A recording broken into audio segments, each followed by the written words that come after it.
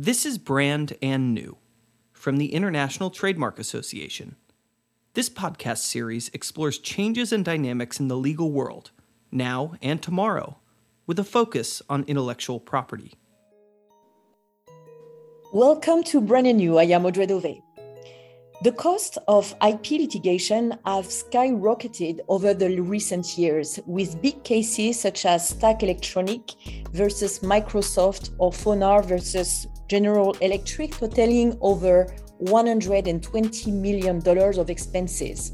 In this context, mitigating the risks associated with being sued or having to sue a third party for IP infringement has become a strategic matter for businesses, with IP insurance coverage as the cornerstone to effectively protect against those risks. But what is IP insurance, and what types of policies, from standard to specialty, actually cover IP owners' needs and their risks, and why should they consider them? And how do these policies work in practice? Who are they directed to? So we have the chance today to have Jack Flug, Managing Director at Marsh, one of the world's leading insurance brokers and risk advisors, operating in 130 countries and serving commercial and individual clients. Jack has been with Marsh since 1995 and is based in New York, USA. So thank you, Jack, for joining us today, and welcome to Brand and New. Thank you very much. Pleasure to be here. Most of us, as professionals, are familiar with our company's coverage when it comes to general commercial liability, auto liability, workers' compensation, and even the increasingly critical cyber insurance coverage. IP insurance seems more of an outlier in this landscape. So what is IP insurance, and what type of risks does it typically cover? And can those risks be covered by general commercial liability policies at all? And that is a very sort of broad question, Audrey. So I will endeavor to give you sort of an answer that hopefully will be of value to both you and your listeners. So the way we look at it at Marsh is we look at intellectual property insurance in what I'll call 5 different sort of buckets or flavors. The first, the more traditional one, if you will, is defensive intellectual property insurance. This is the most traditional one that is out there. This is a policy that protects an insured's intellectual property.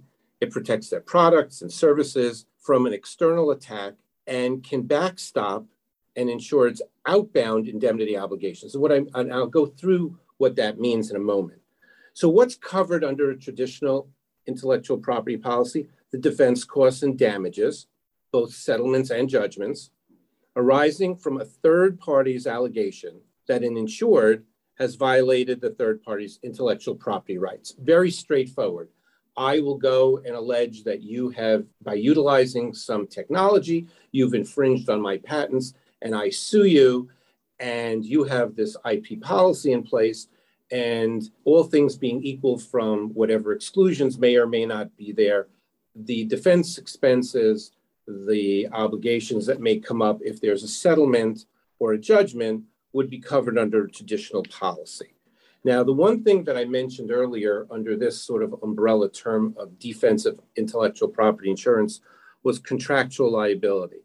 And I want to take a brief moment just to explain, what that is. That is, if you're the insured and you have an obligation to indemnify a customer of yours if they are sued for IP infringement because of your activity. So I'm really the one being sued, but my customer is utilizing the same sort of technology, if you will, but directly as a result of my contractual obligation to them. So they are brought into the situation as well.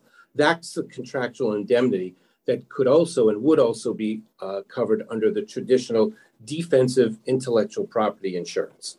So that's bucket number 1. Bucket number 2 is people refer to this as offensive intellectual property insurance or abatement insurance, if you will. Less prominent, one that we spend very, very little time with here, but it is available out there, and it does cover the costs of intellectual property enforcement matters. such as when an insured, in this instance, would file a suit against a third party, and that suit would assert that the third party has infringed the insured's intellectual property. So the offense, so the coverage here is from the, if you will, the plaintiff point of view, as opposed to the normal insurance, which would be on the defensive side of things. In today's world, what we have seen on offensive IP insurance policies, it generally requires that a prospective insured have a particular suit or matter in mind as they go to the few underwriters interested in this product line and make sure that they can describe to those underwriters what it is that they want the offensive cover for. The third bucket is what we define as specific contingency insurance. This covers known risks and is appropriate for businesses that are seeking things that you may have heard in the past, like litigation buyouts, or known ongoing matters that would involve IP litigation. There's a subset of this insurance called judgment preservation, which has been utilized in some IP matters where judgments have been garnered against companies, and then policy has been put in place to provide a little bit more certainty that if there's an appeal, and if the appeal overturns the judgment, either all or some portion of that judgment would still remain as a viable asset of the winner of the underlying matter. The last two areas, one is trade secret value insurance, and trade secret is an offshoot of intellectual property. It protects an insured from loss due to misappropriation or theft or unauthorized disclosure of its own trade secrets. In many instances, it is difficult to get this particular coverage under traditional IP insurance. There are some ways that you can do it during an underwriting process. You can also buy an independent standalone policy for just this component, but it is a little bit different than what we consider more traditional intellectual property, patents, copyrights, and the like. And that's why we have segregated it out, because it is available on a standalone basis. The last one, the last bucket, if you will, is what we term today as IP insured financing. This is a policy that helps organizations, growth stage companies, who are looking for, in many instances, bridge financing between series offerings that they have. It utilizes the intellectual property, patents, and a variety of other things, if you will, as collateral in the possibility of obtaining a loan. The insureds in this instance are not the companies that have the IP, but rather the lenders. But the product works in concert with all the parties. So therefore, it would work with the lender, it would work with the company that is looking for the loan and has the intellectual property, and in an effort to try and secure and assist for these growth stage companies to get debt financing. So those are, from our standpoint, from my standpoint, if you will, the five sort of buckets of IP. I would like to go a little bit further on your second bucket. IP insurance is most often presented as one way to protect a company against the risks associated with being sued for IP infringement. However, we understand some IP insurance policies referred to as an abatement enforcement coverage can also be more offensive and cover risks and costs related to enforcing one's rights. Can you run us through the main type of policies available to protect one's IP assets and strategies? So from the abatement and enforcement standpoint, those are, at least in our experience, far and few between, because underwriters are not always looking from the standpoint of wanting to be on the offensive side. It is available, and there is obviously a completely independent topic of litigation funding that exists out there that might be interested in this stuff. But from an insurance perspective, the coverage gives the policyholder, in these instances, the financial resources to enforce their IP rights and pursue infringement claims. So they're helping them fund the litigation. It also covers some of those contractual indemnities that I mentioned earlier and contractual disputes that are related to IP licensing. All of these things where it's dollars and cents out of the pocket of the individual that wants to bring the action against an infringer. You mentioned earlier the commercial general liability policy and its impact here as well. There are typically exclusions that exist. I'm not a CGL expert, but what I do know is there are exclusions that do exist in a variety, if not a majority, of the policies dealing with intellectual property issues. And to think that the CGL policy might be sort of the place to put some of this coverage, I think would be incorrect given the nature of the exclusionary language that exists there. Because if you think about it, IP infringement claims, and you can look at this from the CGL perspective and why it's not typically covered there. And to go back to your point, Audrey, about the abatement or offensive component, it deals with issues of ownership. Who owns the IP? Who originated the IP? And whether somebody has, unauthorized use or reproduction of those protected works. And so carriers today will evaluate the possibility of an insurance policy for the offensive or abatement type coverage. Those are far and few between, and you also have to be prepared to have a dialogue with the carrier about the specific nature of what it is in the matter or situation that you want them to consider. In this instance, it cannot be open-ended. They need to understand what it's for, how you're going to utilize it, and then determine if they have an appetite to underwrite it. Sure. Jack, zooming in on what it means to get IP insurance coverage, are there prerequisites to complete prior to signing up for an IP insurance policy, including IP portfolio inventory and maintenance, pre-existing rights verifications, or maybe others? The basic prerequisite is I'd say, fairly comprehensive application process, which would really contain the majority of the information that an underwriter would be required to entertain a particular risk. Now, having said that, I would say that in many instances, it's not going to be in all instances, but certainly in many, the underwriter will most likely want to have a dialogue, understand certain things in the application, things like the inventory of patents, things like where the business is heading, and in many instances ask for information that a company might feel a bit uncomfortable sharing in print, but might be comfortable in having a dialogue about. So from our standpoint, we would look to execute NDAs to make sure that there could be a common sort of dialogue that exists between the underwriter and the prospective insured, coupled with the application and any backup documents to that application the underwriter might desire, if you will. But those are the basic things from a prerequisite standpoint. Okay, I have another very practical question. Can businesses sign up at any time through the IP development lifecycle, or is there a requirement to sign up upon inception, upon registration, or maybe other moments? So the way it works is, number one, a prospective insured can fill out an application at any point or at any time.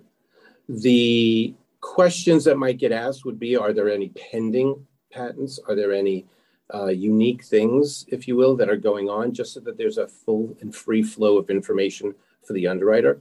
But the more important thing to keep in mind is that there will be some questions whenever you sign up based on knowledge or pending claim situations. So the one thing an underwriter will not want to sort of get involved with will be a known problem or a known situation that might develop into a problem.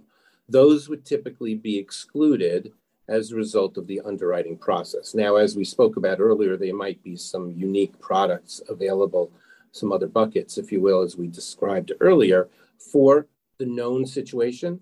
But for the traditional intellectual property product, there'll be a knowledge question, and it'll act almost like a warranty that you're not aware of anything that could give rise to a claim. No one has made it, and there are no claims. So aside from that, the application can be filled at any point that the prospective insured would like to. Okay, very clear. Thank you. INTA is a global association representing more than 30,000 brand owners and professionals dedicated to supporting trademarks and related intellectual property to foster consumer trust, economic growth, and innovation. And what other policies may be considered in order for businesses to protect their IP assets beyond infringement claims? I think, for instance, about cyber insurance. Right. So cyber and, if you will, some of the media professional liability policies are ones that I think historically were looked at as either areas where this coverage could attach or at least some of it attach. My own professional opinion is that's not really going to be the place for it, even though at some times there's a thought process that there might be some content overlap. So if you have some content online and there are issues, people would say, well, a media liability policy should most likely cover that. And depending on what the nature of the situation is, it might very well. But when it comes to intellectual property infringement, it's different than the professional liability. So while I think people will at times attempt to wedge it into either of those policies, I don't believe that the percentage success rate would be great. This is a policy nowadays that's gaining more interest for a very simple reason, which I'm sure, Audrey, you're aware of. If you go back in time and you look at where things were 30, 40 years ago, the overwhelming majority of company assets were tangible assets. And when you look at it today, it's completely flipped. Mm-hmm. And so it's less tangible, and the percentages are way higher on the intangible side. So my own sort of thought process very simply is that this IP insurance is very similar, if you will, to what cyber was, let's just say 8 to 10 years ago, when few people looked at it, few people looked to buy it, few people understood it. And then when you look today, it is a boardroom issue that for public companies, regulators are interested in making sure that people on the board are familiar with it and addressing it. And I think that IP is traveling down that very same path. Any other specific steps you would like to recommend to our listeners to mitigate these risks based on your experience managing risks on behalf of international groups? So I think that, like everything else, I think best practices are needed, and they're probably, not there and certainly not codified in the same way that they have started to become, if you will, from both cyber, even employment practices, which was similar, 15 to 20 years ago, and the like. I think that is very critical. I think companies need to understand one thing, and something that I believe in, and that is, look, you have to prepare for it. It's not going anywhere. It is here. As people see and as companies grow and companies evolve, because when, up until 12 months ago, not many people were talking about artificial intelligence or the companies that are providing all of that type of information. 6, 8, 9 months ago, it's a rarity now that you turn on a news program or a business publication that won't have some aspect of that in there. So artificial intelligence, quantum computing, all of these things that are evolving, it's all going to be inclusive of issues of IP, right? That's what it is at the end of the day. It will be a company's intellectual property that they develop in each of these areas that is extraordinarily fluid and extraordinarily broad in terms of what it is that is probably on the horizon. So companies need to be prepared. And I think that they need to work with their internal sort of risk management group and their external sort of partners. And those partners can be consultants, brokers, their law firms, and or accounting firms, whatever combination thereof, to try and develop the best practices that they can. Because if the percentages continue to go up, and I expect they will, that companies that are working off of intangible assets versus the tangible number, which is currently probably close to 90% of companies, that it's the vast majority of it, the values of these intangible assets are in the tens of trillions of dollars. And it's a lot of money, and it can be the livelihood of a company. So risk management becomes key. It becomes important to work with people that are sort of looking around the corner and have an understanding as to what the potential exposures in the future may be. Closing the door after all the animals have left the barn doesn't help. Closing the door while they're still in makes sense. And that's really what people need to think about. Sure. And just to add to what you just said about artificial intelligence, do you believe that IP insurance is, let's say, a proper answer to it, given all the challenges it raises? There are tons of challenges, both from a professional one of the solutions. Perspective. But the reason why I mentioned it was because it's a technology, and the technology is being developed in a variety of formats by multiple companies on a global basis. And, everyone's going to start to wonder who's using whose technology at some point. And so do I think it's an answer? I don't think it's a panacea, but I do think that if at the end of the day, a company relies on the development of this type of technology as their livelihood, then they're going to want to make sure that their risk management approach and whatever insurance they can get to help them in this space address these issues in case there is that type of a war between competing technology companies, they should seriously consider it. I have one last question for you, Jack. Any book you have read recently and that you would recommend to our listeners?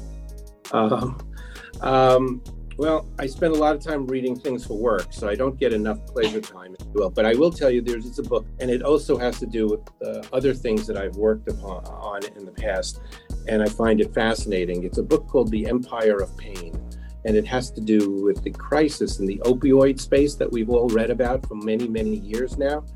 And it's a real story as opposed to fiction. And reading through it and how things developed in this area is incredibly interesting and scary at the same time. But it's a book that I'm enjoying very much. Thank you so much for this discussion, Jack. My pleasure. Thank you, Audrey. So our guest today was Jack Flug, Managing Director at Marsh in New York. Thank you. INTA is pleased to invite you to partake in its new Finance for Non-Finance Legal Professionals certificate program, designed to help you overcome your financial fears, deepen your understanding of finance basics, and become an indispensable partner to your finance team. The internationally informed curriculum is not jurisdiction-specific. Divided into 10 accessible chapters, the course is designed by experienced finance and legal professionals. Learn more and access the program at inta.org.